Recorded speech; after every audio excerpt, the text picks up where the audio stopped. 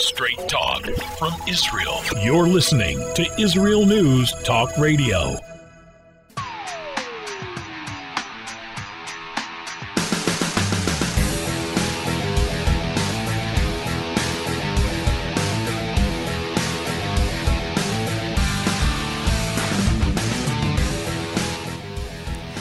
We are here at the Tamar Yona Show on IsraelNewsTalkRadio.com. And the Israeli elections are coming up, and people want to know which side is going to win, which side looks like it might win, who's running. I'll give you a hint.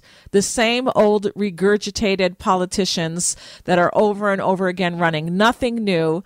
And I will say this, that Israelis are looking at this next election as very lackluster. Yawn. And I'm even curious how many Israelis are even going to show up to the polls. We've had so many elections in the last few years that it's not even funny. It's such a waste of money from the economy, from people, the taxpayers' money, just to get the same politicians in office. It's just musical chairs, and people are yawning. They're tired of it. It's lackluster, as I said. There's no new faces. So what's going to happen? Well, our guest today wrote a very interesting article on where things might be shifting, and I'll tell you about that in a moment. First, let me introduce him. His name is Shalom Pollack. He's a certified Israeli tour guide and the author of the book Jews, Israelis, and Arabs, An Observer's View of Israel's Shifting Society. Now, this book was inspired by the places that he had come to know intimately here in Israel and the varied people that he guided in 4 different languages. Shalom Pollack also served in the Israeli Defense Forces here in Israel as a reservist for 10 years, and he also worked as a print and radio journalist. If you like, you can email him at shalompollack613@gmail.com. Now, his article that he wrote is entitled Ex-Likud Minister Says, basically, Israel will be a different country if Ben-Gvir joins the government. Now, Itamar Ben-Gvir, anybody who is not familiar with him, he is a politician. He is in the Knesset. He's a member of Knesset right now, albeit probably the smallest party in the Knesset, or one of the smallest parties in the Knesset, and he is known to be very, very right-wing and a follower, once follower of Rabbi Meir Kahane, Zichrono Livracha, may his memory be for a blessing, who was also considered extremely right-wing or quote-unquote an extremist. In fact, the left and the right, by the way, the Knesset itself, the politicians banned Rabbi Kahane and his party from running in the government, labeling him an extremist, and that there was no place for him in Israeli politics, which is a very sad thing because he was getting a lot of votes. But we're going to find out about all of this in the article. So I want to welcome to the show Shalom Pollack. Hello, Tamar, and hello to your listening audience. Okay, so Itamar Ben-Gvir, as I said, is a member of Knesset. He is looked at as an extreme rightist. However, is the Israeli on the street that voted him in with enough votes to become a member of Knesset, a lot of these people think differently, and it looks like his party and his political stance is growing favor in more and more Israelis' eyes. Where would you like to start in this article that you wrote? Ex-Likud Minister Says Israel will be a different country if Ben-Gvir joins the government. Well, I agree with you about the attitude of many potential voters towards these many elections and these politicians, and I've been speaking to people on the street, getting their views, and a lot of people who I would think would be voting for the right, those say they're not voting this time. They're all the politicians are the same, which is very interesting. The Israeli public, I think, is becoming, like you said, tired of this political game, and the voter turnout probably will be not high, I would imagine. And the elections will be won on which sectors get the vote out more efficiently. That is where I think the key is going to be, not in the personalities, not in the parties, but I think in who's going to leave their home to vote that day. Okay, having said that, my article, I wrote, of course, another article caught my eye. Dan Meridor, who was a important person in the Likud, the government of Bibi Netanyahu, who comes from an old Likud family, the old fighting family they used to call them, changed his political worldviews and his associations, and is a critic of Netanyahu, Likud, and pretty much the right. And he belongs to a small group of elites, of what I call princes and princesses, who are the children of those who made their name in fighting the good fight against the British, against the Arabs, against the left-wing tyranny in this country as it was. That lots of people liked them. And their children, who I wrote in the article, were born with a political silver spoon in their mouth, slided into political positions, and most of them turned their back on their parents' heritage, political heritage. And one of them is Dan Meridor, and he said that the country will not be the same if Ben-Gvir becomes a minister in the government. So it's true they have very different worldviews, and I think that today in Israel it's becoming clearer that the real battle in this country is for the soul of the country, for the identity of the country, the definition of the country. What is this Jewish state? What do we want from this state called the Jewish state, Israel? And the people like Meridor want this country to look as much like the United States as possible. A country of all its citizens. The stress on the Jewish character of the country, this is something that is less important to them than looking like a typical advanced Western country with all that entails. And people like Ben-Gvir are deeply rooted in Jewish nationalism, Jewish tradition, faith, and one of the issues that divide these two camps is how the Jewish state looks at its Arab citizens. The left will call the right racist in its view towards the Arab citizens, and the right will call the left not caring about the Jewish character of the state, and at best. And the fact that the Arab citizens of Israel have full rights, including political rights, and they use that right to vote for parties that are anti-Israel and are very hostile to the idea of a Jewish state, and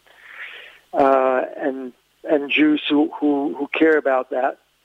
So this is one of the dividing lines. And in this election, because of the last year and more than the last year, Arabs in Israel have been showing their colors clearer and louder than ever.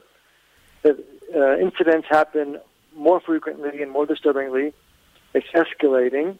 We had in May 2021, we had countrywide riots in towns and cities in Israel. It was really bad. And I think that Ben-Gvir is riding the wave of many Israelis who wouldn't call themselves necessarily ideologically right-wing, never thought about it before perhaps, but I think that he's riding a wave of a feeling of humiliation on the part of a lot of Jews, and they don't understand why it must be explained to them time and again why Jews are being attacked. But rather they want to hear it's going to stop now. And Ben-Gvir is the one who holds that flag the highest. He was a student of Meir Kahane. He was too young to really know Rabbi Kahane, but he studied his writings and he knew people who were students, and that was his group of comrades. And yes, as you said, Rabbi Kahane was banned from the Knesset. the masses were loving him more and more, which was a great political threat to the whole political establishment. Rabbi Kahana did not mince words. He was not PC. He spoke the things that many Jews wondered about and thought about, and he was their voice. And he was getting a lot of popularity, so much so that they banned him in a totally undemocratic way. By the way, they don't ban the Arab members of the Knesset who outright meet with our enemies and call for the destruction of the Jewish state. They're okay. That's called democratic discourse. But people like Kahana, who will take votes from many of the parties and say things that the people really want to hear, he's a threat. Ben-Gvir... I just want to say here, what people want to hear is the truth. Yes. They're not getting the truth from the washed up, recycled, regurgitated politicians who try to be false prophets, promising peace if we just give up more land, if we just give in more, if we just give special perks to the minority enemy here in Israel, which sadly is the Arabs here. Not every Arab, but I would say probably the majority. And people are tired of it because it's a formula that has not worked, and it's not working, and we keep getting promised the same things. Go ahead. Right. I totally agree, and I think that as time goes by, more and more Israelis know personally of people, either themselves or people they know, that were affected by this Arab aggression, and it's reflected in so many ways. And I live here 45 years, and I can tell you that the situation has gotten far, far worse, acceleratingly so. And people like Ben-Gvir who dare say that those who attack Jews or don't accept a Jewish state and will act against it have no place in this country. And they say, you know what? It's ridiculous. And that's why Ben-Gvir is popular, and that's why the whole political infrastructure and the media and the academia and the courts, he's a red flag for them. And for me personally, if he's a red flag for those people who brought us to where we are today, then it means he's doing something right. Okay, so just to put this back on track again, and more or less in, I don't know, chronological order, but again, we have a member of Knesset. His name is Itamar Ben-Gvir. He is in the Otzma Yehudi party, which means Jewish strength, and he is considered by the establishment here in Israel to be a extremist right-winger, and if they could, they would love to forbid him and his party from running in the Knesset. His party is growing in popularity among the Israeli public. It's a small party. It will probably remain a small party for the time being, but the numbers are worrying the establishment, quote unquote, in the Knesset. And as Shalom Pak was saying, that Dan Meridor, whose father was one of the original heroes and fighters for Israel, unfortunately, many of the kids grow up in splendor and they, with a golden spoon in their mouth. And I would say even when he grew up, it wasn't so easy here in Israel. It was still a little bit difficult, but compared to the rest of Israeli society, he was probably growing up in a really nice way. And a lot of people lose their ideology and they want to kind of like be accepted by the world, and as Shalom was saying, try to clone the state of Israel as another United States, or just being in the League of Nations. So we will be accepted and get that pat on the back and be part of the boys club. But the Jewish people know, and the Torah states that Israel, the Jewish people, are a nation that dwells alone. We will never be accepted among the nations, and we need to remember that. And Ben-Gvir is basically saying, look, this is not working. The Arabs are attacking us. We're having terror attacks. We have a fifth column that's living in our country that don't stand up for the national anthem. They don't identify with the national anthem. You can understand why, because it talks about the Jewish hope of returning after 2,000 years. And the Arabs, of course, as Rabbi Kahana said, we're never waiting for the Jews to come home. And people are realizing this, and they're tired of it. And this is what we're seeing. So where would you like to go from there? Well, it's interesting that I think that in general, of course there are exceptions, but in general, secular nationalism for Jews does not have a generations-long continuity. For Jews, the roots of our nationalism is in the Torah.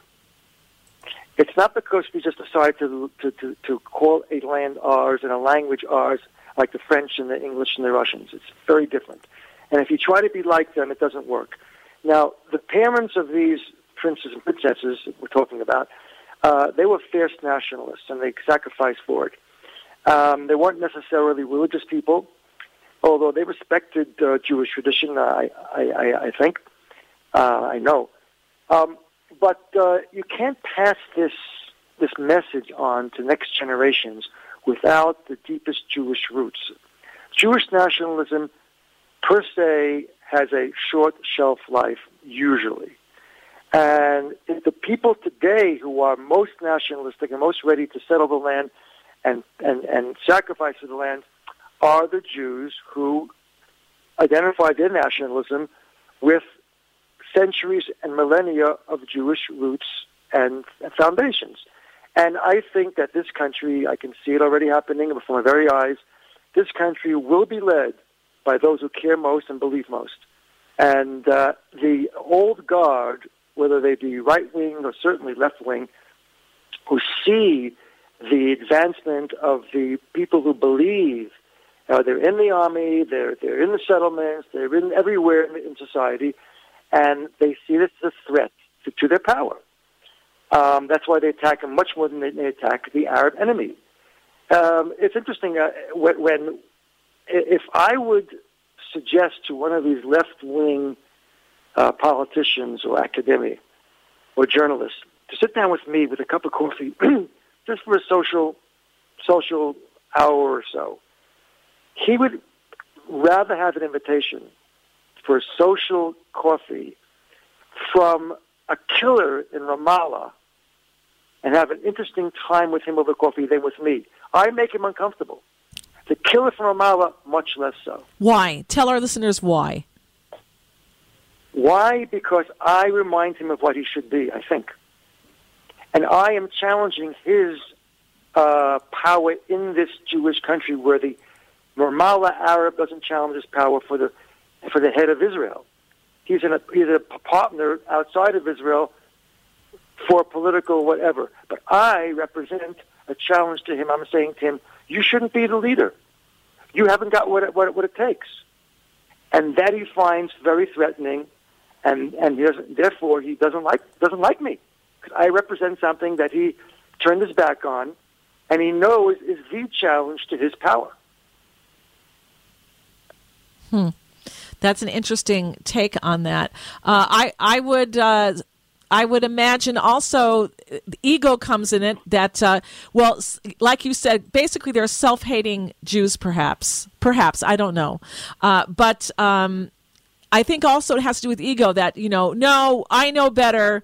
This is the way that we're going to have peace, and it's going to be this way and not with your archaic Torah values, etc., which, isn't politically correct. They're basically, in a sense, maybe leaning to a globalist ideology, thinking that the world runs a certain way, and they don't believe in the Torah necessarily. Maybe some things, yes, other things they might feel is old-fashioned, archaic, etc., and they're going the way that they're always being told things need to be run. But that's just my opinion, too. That's true, but politically, you see, and culturally, their parents and grandparents were the ones who formed this country for the most part. And they see themselves as deserving, as a continuing to have their hands on the wheel of control. Mm-hmm. And no one should dare suggest that they should not be the ones. They're the blue bloods.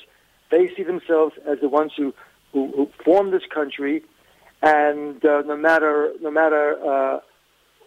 no matter what, they have to be the ones who decide. And even if they make mistake after mistake, they'll never say, well, I made a mistake, I made a lot of mistakes, maybe now it's your turn. Never. That's not going to happen. And then you've got the element of Torah. They don't want to be told that they're living the wrong lifestyle as a Jew, so it becomes insulting, and it's an ego, and it's a much larger package in Israel than politics in France and Russia. Here you're talking about levels and thousands of years of the Jewish identity, what a Jewish country should be like. Now, there are people on the left who say a Jewish country, that's just getting under their skin already, this Jewish country business. They stress democratic. Jewish, okay, we'll have matzo ball soup once a week maybe, but democratic, okay? Now, I don't think that their grandparents came to this country with the idea of building a democratic country. They wanted a Jewish country, whatever that meant to them, national Jewish country. People who fought in the 48 War didn't fight for this country because they're fighting for a democratic country. They fought for the Jewish state. But lately, the democratic, with a capital D, is becoming more prominent in the left because they want it to be dominant and to shove aside the Jewish part because their whole worldview has nothing to do with Judaism. It's all about being part of the postmodern world. This is the fight for the soul of Israel today. The Arabs are just a symptom of this fight for the Jewish soul. All right. And so let's go back a little bit to your article here. Again, it's called Ex-Likud Minister, Israel will be a different country if Ben-Gvir joins the government. So when he says it's going to be a different country, why don't you expand on that? Why is he saying that? Yeah, well, basically it's going to be more Jewish than democratic.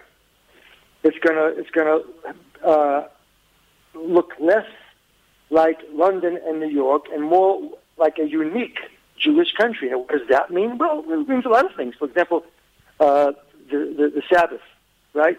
Is a Sabbath like any other day of the week in the Jewish country? According to them, absolutely. According to people like Ben-Gvir, no.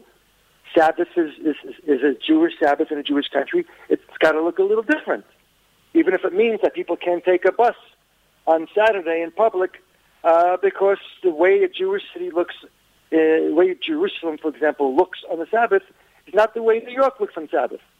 And this is an example, just for an example.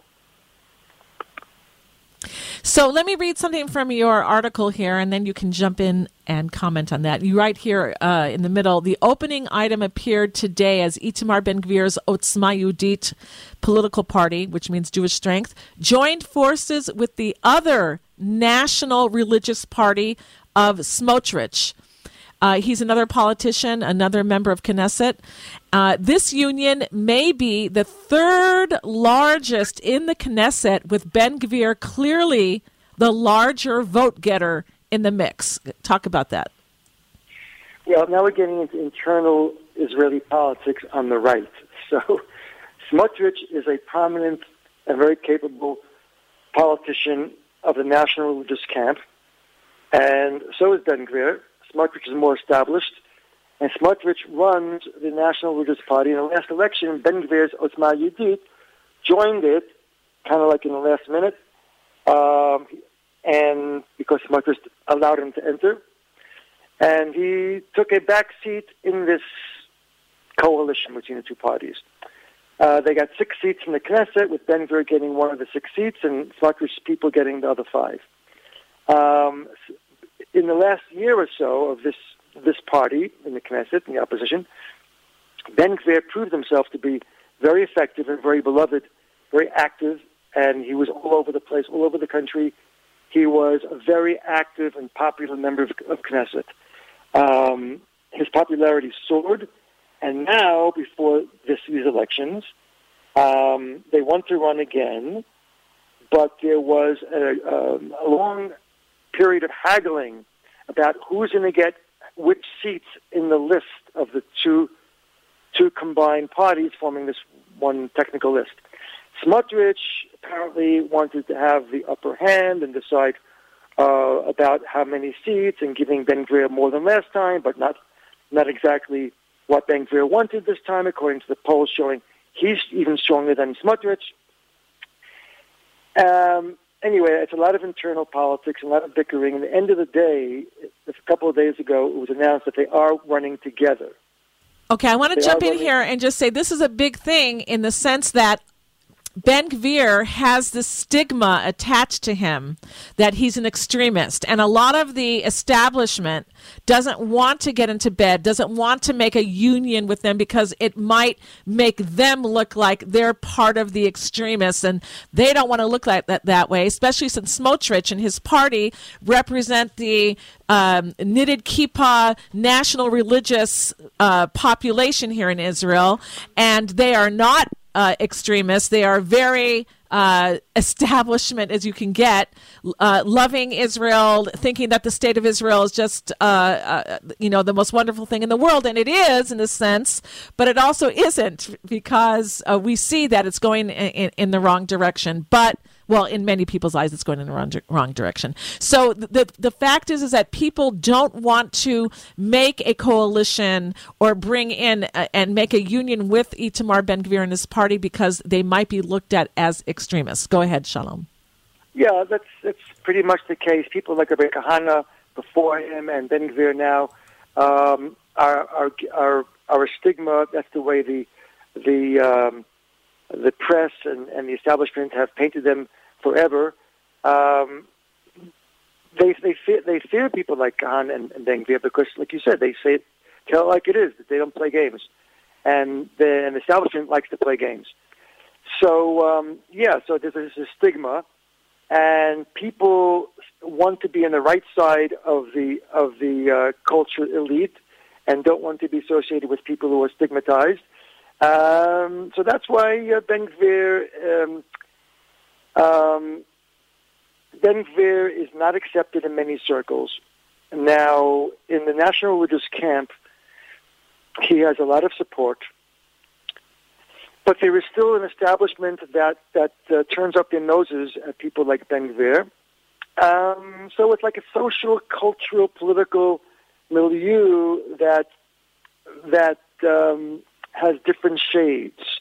There's a common denominator for sure, but there's also different backgrounds. For example, as you mentioned, there's a certain established mainstream national religious camp, and then there is Ben-Gvir, who comes from without the camp. Although he's national religious, his kids go to those schools, and I can't see how he's any different than any other national religious person. And I can't see any difference, except that he expresses himself sometimes clearer and more forceful, and he is appealing to groups outside the classic national religious.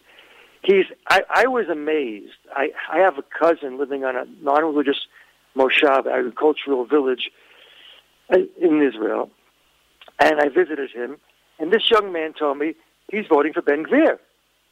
Now, his whole village always voted for Labor, traditionally. Labor is left. Yeah. And now he's voting for a right-wing extremist, quote-unquote. He's voting for Ben-Gvir, and he said it like low, so people around him shouldn't hear. It's not accepted. But if he's voting for Ben-Gvir, and you've got Haredim, who are extreme Orthodox, voting for Ben-Gvir, and he's reaching out to all kinds of sectors, something that most parties can't do. And he's basically reaching out to people who are saying, enough. Now, you don't have to be an economist or sociologist or be an expert in nuclear physics. You don't have to bring all of that to the table of politics. You have to talk to the gut of people. Economics and things like that will be sorted out by the experts. But which way is the country going in a national, spiritual, soul way? What does it mean to be a Jewish state? This is a big question. The smaller questions, which will be handled by the experts, economics and etc.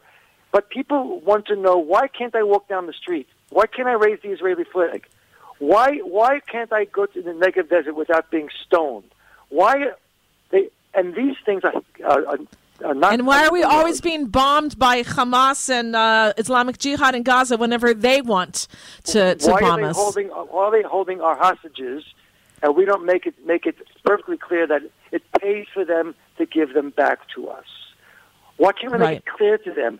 We're the most powerful country in the Middle East. They're a little terror group. Why can't we tell them, it'll pay for you to give back a hostage to us? You will understand. Why can't we do that? Shalom, did your left-wing friend tell you why he's going to vote this time for Itamar Ben-Gvir and Otzma Yehudit, the Jewish Strength Party? Well, it was just my cousin, who was a man in his 20s, and he's not steeped in ideology. But his family and his community always voted left. But he basically is a young man who sees what's happening in the country nationally and says, enough. If somebody's going to come up and put an end to these pogroms and riots and humiliations against Jews, I'll vote for him. And there are a lot of people like that. People living in the Negev, people living in the Galil, with the Arabs running rampant, and they're just getting worse. So, Lenin said about communism in Russia, the worse it gets in Russia, the better it is for the Communist Party. And the worse it gets in Israel for security for individual Jews in their own country, the better it is for people like Ben-Gvir, who is saying, listen, I hear you, I agree with you, enough. Very interesting. All right, let me go back to your article for a moment. You write here, Mary Dor and Ben-Gvir have very different views of what the Jewish country should look like. Mary Dor is right when he voices his concern. He reminds us that Prime Minister Yitzhak Shamir, who, by the way, used to be in the Lehi, which was a group that fought the British, they were considered terrorists by the British, and by the left in Israel. And by the left in Israel, right, and correct. In fact, if anybody watches Netflix, there's a show called The Beauty Queen of Jerusalem, and you'll learn a little bit about the Jews fighting the British there. Take it with a grain of salt what you see. It's Hollywood, and they have their agenda. They want to make them, the fighters, look bad, but they were trying to get out the British occupation. And so he was a hero, Yitzhak Shamir. He served together with Menachem Begin,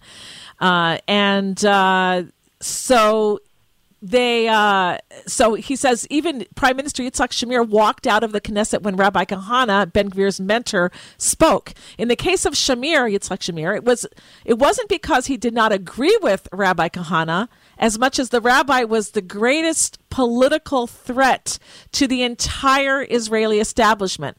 Polls showed that masses of Likud and other voters, Likud is where Benjamin Netanyahu, who is the head of today, were attracted to Rabbi Kahana, who did not hesitate to mince words. His refreshing, honest, logical approach had great appeal. The next election would be a catastrophe for politicians like Shamir if Kahana was not rid of. And I remember at this time also heroes like Geula Cohen. Also, she was on the right. She was considered a hero of Israel. And even she, the right wing, it wasn't just the left wing that wanted Rabbi Meir Kahana out, but the right wing wanted him out as well because he was a threat. He was more authentic than the established right wing. And so even the established right wing wanted him out, and they did. They succeeded in making it forbidden for him to run in the elections, and later on he was assassinated in New York by an Arab. Okay. Do you want to jump in anything, or should I continue reading? Yeah, you said it exactly right. People like Shamir and Geula Cohen have my respect for their great sacrifice for the Jewish people and the Mennonite people in their time, and they were on the right side of the political aisle as far as I was concerned, but they weren't like Rabbi Kahana. Rabbi Kahana was a unique phenomena who you won't see another one like him until the Messiah comes, I don't think. He was a combination of a Torah scholar, of an orator, he was a lawyer. He knew about the world, he knew about people, and he had courage and he had empathy. And his private life was a very modest, quiet man. But when he had to, he was a lion for Jews in every corner of the world. I knew him in the United States. I knew him in Israel. And he cared about the people and spoke the truth to the people and was courageous. And people were attracted to that. And the establishment who wants the horse trade did not want Kahana because he would take the votes from them. In fact, in the Knesset, when he finally got one seat in the Knesset, a member of the Likud establishment, a minister called Matzah, I forgot his first name, whose last name is Matzah, called him into his office and said to Kahana basically, you're very popular. We'd like to bring you into the Likud and give you a position in the Likud and basically hug him close to them and control him that way. And he said to them, no, thank you. I came to the Knesset to give my message, my way, talk to the people directly. And then when they walked out, he told his aide, Baruch Marzel, they cannot buy me, they cannot scare me, now they're going to try to destroy me. Baruch Marzel told the story about what he witnessed. And that's basically it. The politicians want to play politics. They want their power. They want their games. They want their horse trading. And people like Ghana are not up to it. They don't want it. They are real. And a real person is the biggest enemy of a politician. And a real Jew is the biggest danger to Israeli politicians. I want to say here that some people, not everybody, of course, but some people looked at Rabbi Meir Kahana as a modern-day prophet because what he said has already come true. He said that Israel cannot remain a democracy because once you let the Arabs stay there, they're going to have more babies, and through a democracy, they can take power in the Knesset. And we just saw in this last Knesset that we've had, this last government, the Arabs were in the government, not just in the opposition as Knesset members, but they were in the government itself. And so they had gotten a lot of power this way, which is also worrying many people in the street here.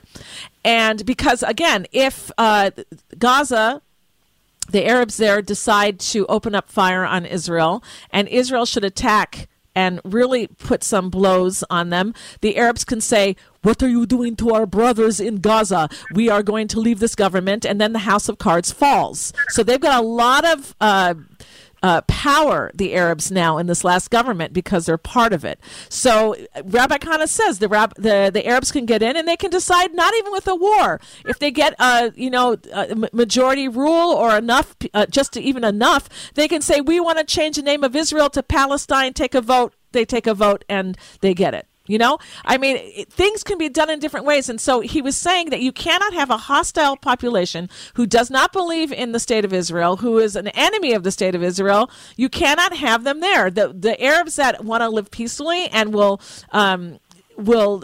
agree not to have voting rights. They can live here as guests, and they can have their own houses and their properties, etc., and their businesses, fine. But they are not the Jewish people. This is Jewish land. And, you look at Germany. I believe that the Turks that are living in Germany for a long, long time didn't have, or possibly still don't have, voting rights there. I'm not sure. Maybe you can jump in if you know.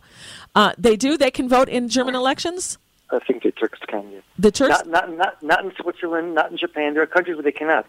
Okay. All right. Depends which country. Okay. Well, that's interesting. So there already is a precedent like that you can have people living in a country peacefully. They can make their livings there. They can live there, but they don't have voting rights because for whatever reason, that country believes that they don't want that influence in their culture. So these things that Rabbi Kahana said have proven to be true. And in fact, if you have not been to Israel or you've been here but you don't read Hebrew, you will see on bridges and bypasses and highway signs, you'll see graffiti saying Kahana was right in Hebrew. Isn't that correct, Shalom? Yeah. Even today. If you ask people in the street, as I do, wasn't Kahana right? A large percentage will say yes, and you would never think that if you're just following the media. So very interesting. All right, let me continue here because, it's interesting that this show has taken a turn to talk all about Rabbi Meir Kahana because that's not what I thought we were going to be talking about. But I think it's important that people understand the history, the basis, where things are coming from, and how it's manifesting itself today. Let's see here. Jews in the Jewish state don't want to hear why Jews are increasingly murdered and humiliated in their own land. They want to hear that it will end fast. This situation has not changed since Rabbi Kahana was banned from political life by the entire Knesset. He did not play by the politicians' rules, and that is why the people loved him and why the politicians hated him. Very well written, Shalom, I have to tell you. Fast forward 40 years to Ben Gvir, deja vu. Then as now, the Israeli establishment can accept Jew-hating Arabs in the Knesset, I should say even government, and even give them a comradely slap on the back, but not a Jew-loving Jew who wants to make Jews safe and proud again in the Jewish country. Some things are beyond the pale. Translation, some people make them look like the opportunist, impotent politicians that they are. Conclusion, we have identified the enemy and it must be destroyed. Tread carefully, Ben Gvir. So what does that mean? Conclusion, we have identified the enemy and it must be destroyed. What do you mean by that? The very same thing about Rabbi Kahana. They identified the enemy. Their enemy was not the Arabs who want to kill Jews. Their enemy, that is the most direct threat to them, is this Jew who wants to talk clearly and without playing the political game. That is the biggest threat to them. That was the case with Rabbi Kahana, and that is the case today with Ben Gvir. Because for these politicians, rockets coming across and killing Jews is much less a concern for them than somebody challenging their power. Yeah, they don't want to rock the boat. They like their positions, they like the salaries they're getting, they like the power that they have. And to think that they I mean, to me, it's shocking that I know that these politicians feel more comfortable in a social situation with killers from Ramallah and the Palestinian Authority. They will sit down and smile and talk with them than with Ben Gvir or me or you. It's like it's amazing, and a lot of people on the left who are so enraged when a Jew hurts an Arab or disrespects an Arab, and they will make their feelings so clear. But when Jews are hurt and humiliated by Arabs, you don't hear them. You know why? They don't care. They don't care. They have no empathy. They've lost the age-old Jewish value of caring for your brother. Kol Yisrael Arivim Zeh Lezeh. Every Jew is responsible for the other Jew. But they lost the idea of what a Jew is. They flee from the idea. I think, Shalom, that they're afraid what the world is going to say, and that's why we prosecuted our own IDF soldiers when they killed terrorists, because they're afraid that, it looks bad, we better prosecute this guy to show the world that we're not, we're such good people, we even treat our enemies so wonderfully. And Israel, the state here takes pride about that. Of a Jew loving another Jew, which is one of the anchors of Judaism, the Jew loving another Jew, is lost to them. They don't see the Jews as their brothers. They see them as citizens. Sometimes they see them as political opponents, but not as we were taught for generations about the sacrosanct relationship between a Jew and a Jew. They don't see it anymore. They wouldn't mind. I mean, these calls among the left were heard in the Gush Katif expulsion 15 years ago. They were calling for civil war. It's okay. They don't mind the bloodshed. And some said there's got to be a civil war. Back in 1948, in the Alter Lena, Menachem Begin brought a shipload of people and guns and ammunition to fight the Arabs. Ben Gurion was fearful of the political power of Begin, and he gave orders to kill Begin and sink the boat. Who was the one that shot the gun that sunk the boat? Proudly, Yitzhak Rabin. So it's not a new story. It goes back. Right. I remember that story. Yeah, they first asked, I think it was Moshe Dayan, if I'm not mistaken, and he said, I can't hear you. That's what I heard. I don't know if it's true. Oh, I don't know. All right. So, I just want to say here that to reiterate, or I want to really make this statement so people should understand. I don't think that Shalom Pollack hates the Arabs. I certainly do not hate the Arabs. I just am worried about the safety of my people. And by the way, there are many Arabs in Israel and Gaza, by the way, that hate the terrorists, that just want to live peaceful, decent lives, educate their kids, have a better life. And, people talk about Israeli intelligence. How do we know where the terrorists are, that we can pinpoint them? Where are we getting this information from? A lot of the information we're getting from the Arabs themselves that live there because they hate their corrupt government there run by the Hamas. They hate that they can't live in peace, and they're giving information to Israel. So just for them as well, that everybody can enjoy a peaceful life. I do not hate Arabs. We are all brothers and sisters in the sense that God created us human beings. We all stem from Noah, and before that from Adam and Eve. We're all connected. We're all together. And in fact, in the times of the Messianic era, we're all going to get along in peace, which is the way it should be. And I'm thrilled that there's relations now opening up with the Gulf states and Israel. I think it's a wonderful thing. I do not hate Arabs at all. I've had Arabs friends. Right now I'm married and living someplace else, so I'm not rubbing shoulders with them so much. But I used to work with Arabs, and we were all friendly. And so I definitely do not hate Arabs at all. I want to see everybody live a good, peaceful, safe, wonderful life. And I believe that, Shalom, would you say the same thing, or would you differ? I agree with you. And as the rabbi said, I don't hate Arabs. I love Jews. Well, there you go. All right, so let's end this on where do you see the trend going? A lot of people have seen, oh, look, the left got in, and the Arabs are in this government as well, or supporting this government at least, and the sky hasn't fallen. Yes, we have to go to new elections after just like, what is it, less a year or something like that? Yeah. But so do you see that people are saying, you know what, we could have the left and it's not the end of the world? Or do you see that people are saying, whoa, this is really bad, we've got to get a right-wing majority, and it looks like it's going to go that way? Where do you see the trend going now for these next elections? First of all, there's a lot of apathy. People don't trust politicians, and a lot of people are just not going to vote.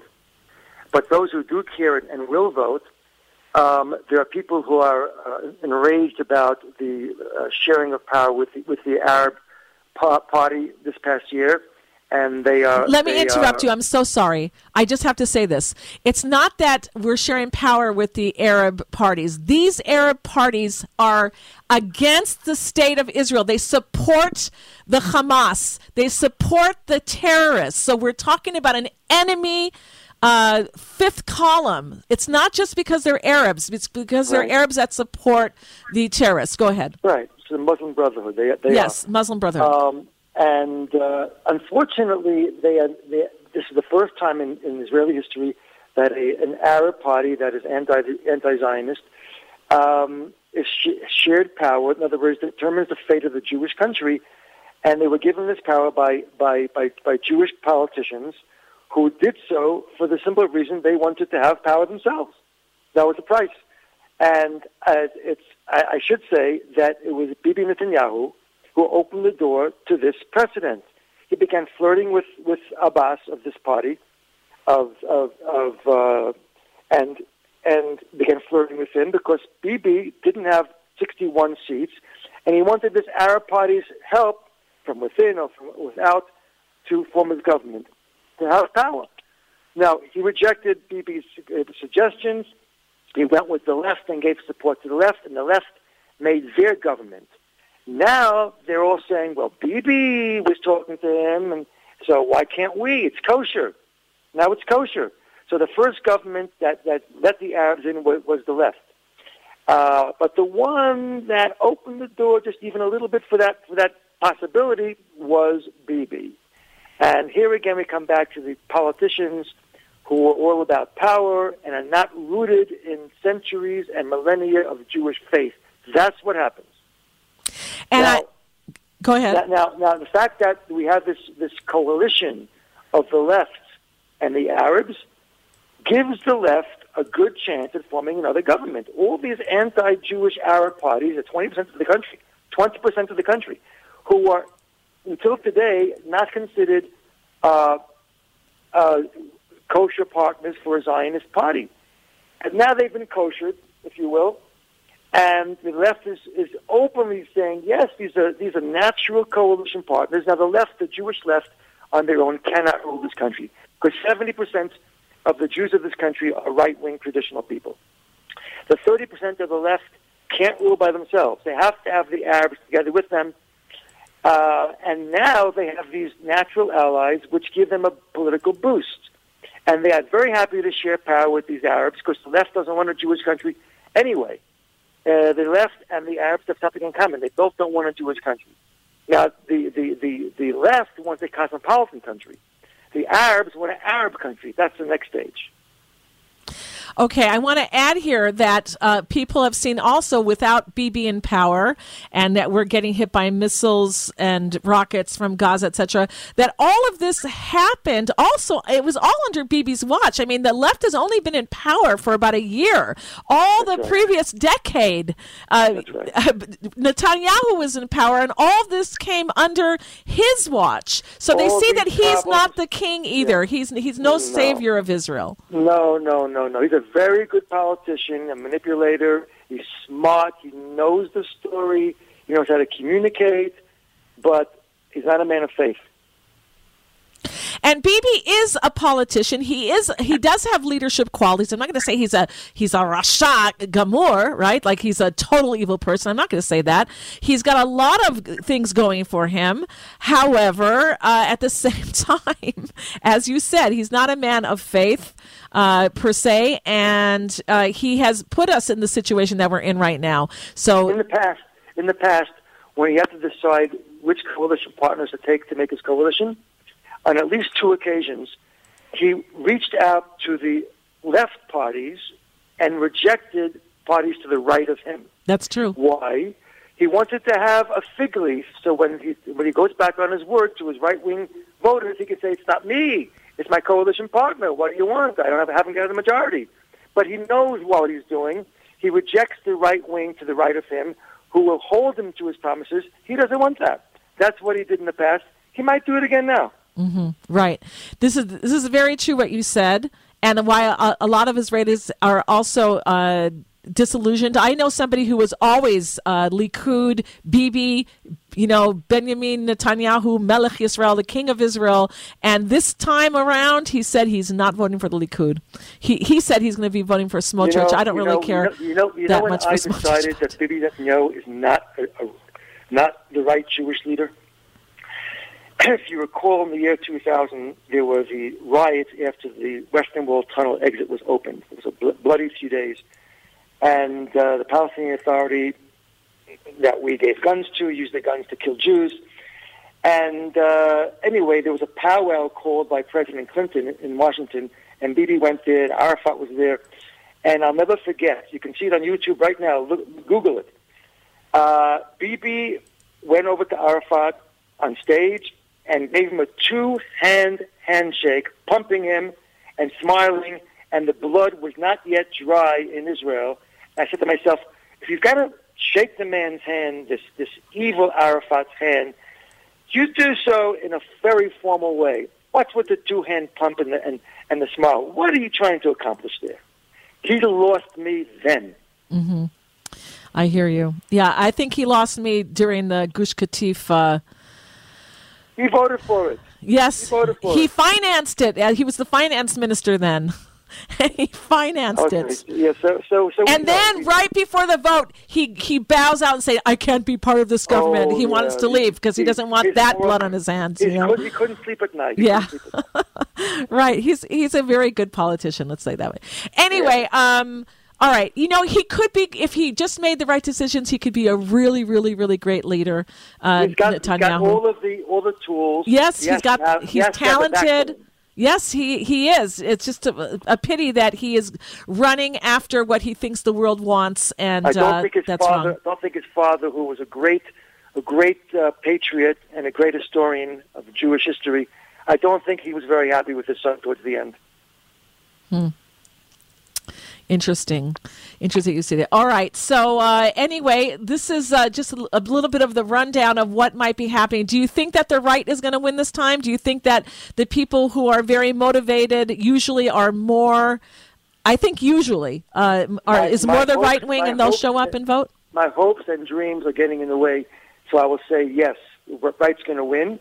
As they say that the Arab turnout's going to be very low, which is very important for the right-wing victory.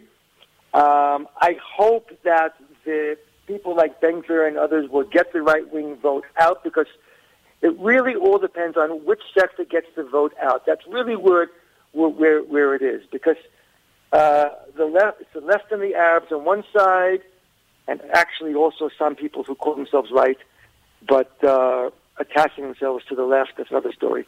It's that coalition. I kind of think the right's going to win. After this year and all of what's been happening, I think the right's going to win, but it's going to be close. No matter what happens, it's going to be a very close race. It's going to be a very interesting next 2 months.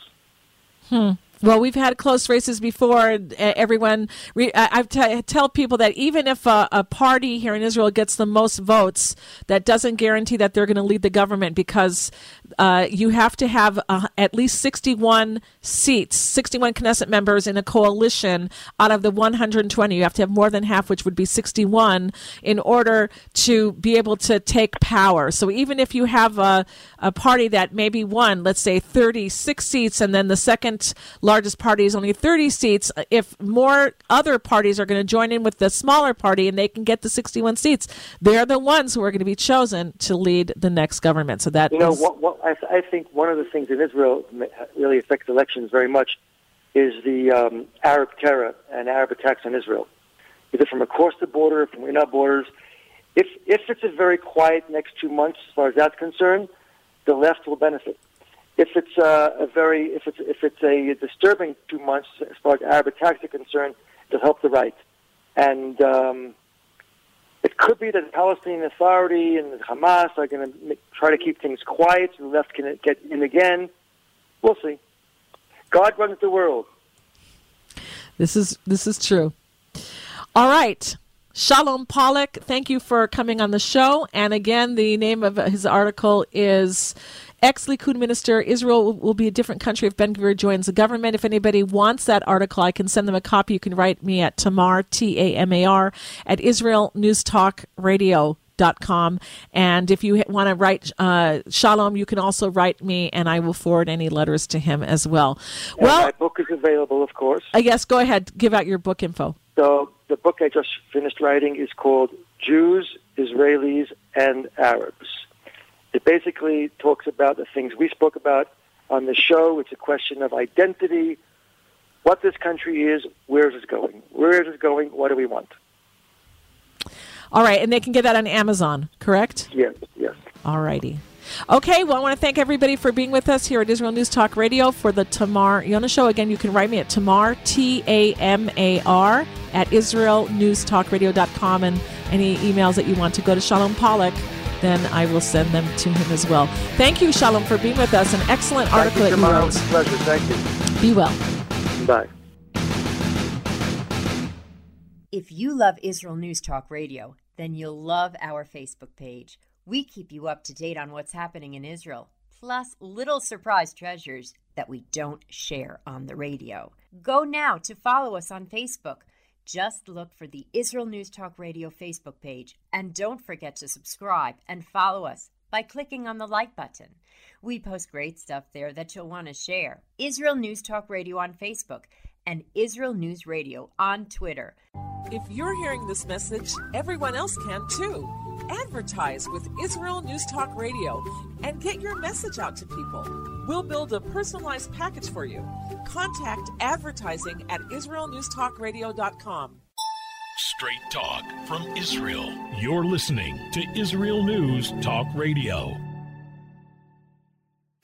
Hey, this is Jake in Anchorage, Alaska, and I love listening to all the super interesting interviews and up-to-date information on what's happening in Israel. Hello, this is Anna King, originally from London, now living in Israel. And what can I say?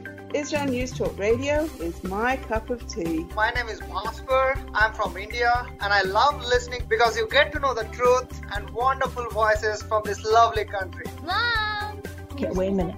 Hi, this is Chava Dax, and I'm calling for the rolling hills of Ma'ale Adumim, just north of Jerusalem. I always listen to Israel News Talk Radio to get all the latest news and commentary and to keep me up to date every day. This is Sarah Dax from Ma'ale Adumim, and I'm 12. I wish Israel News Talk Radio was boring so my mom wouldn't listen to it all the time. Mom! You're listening to Israel News Talk Radio. News, opinion, and more. You're listening to Israel News Talk Radio.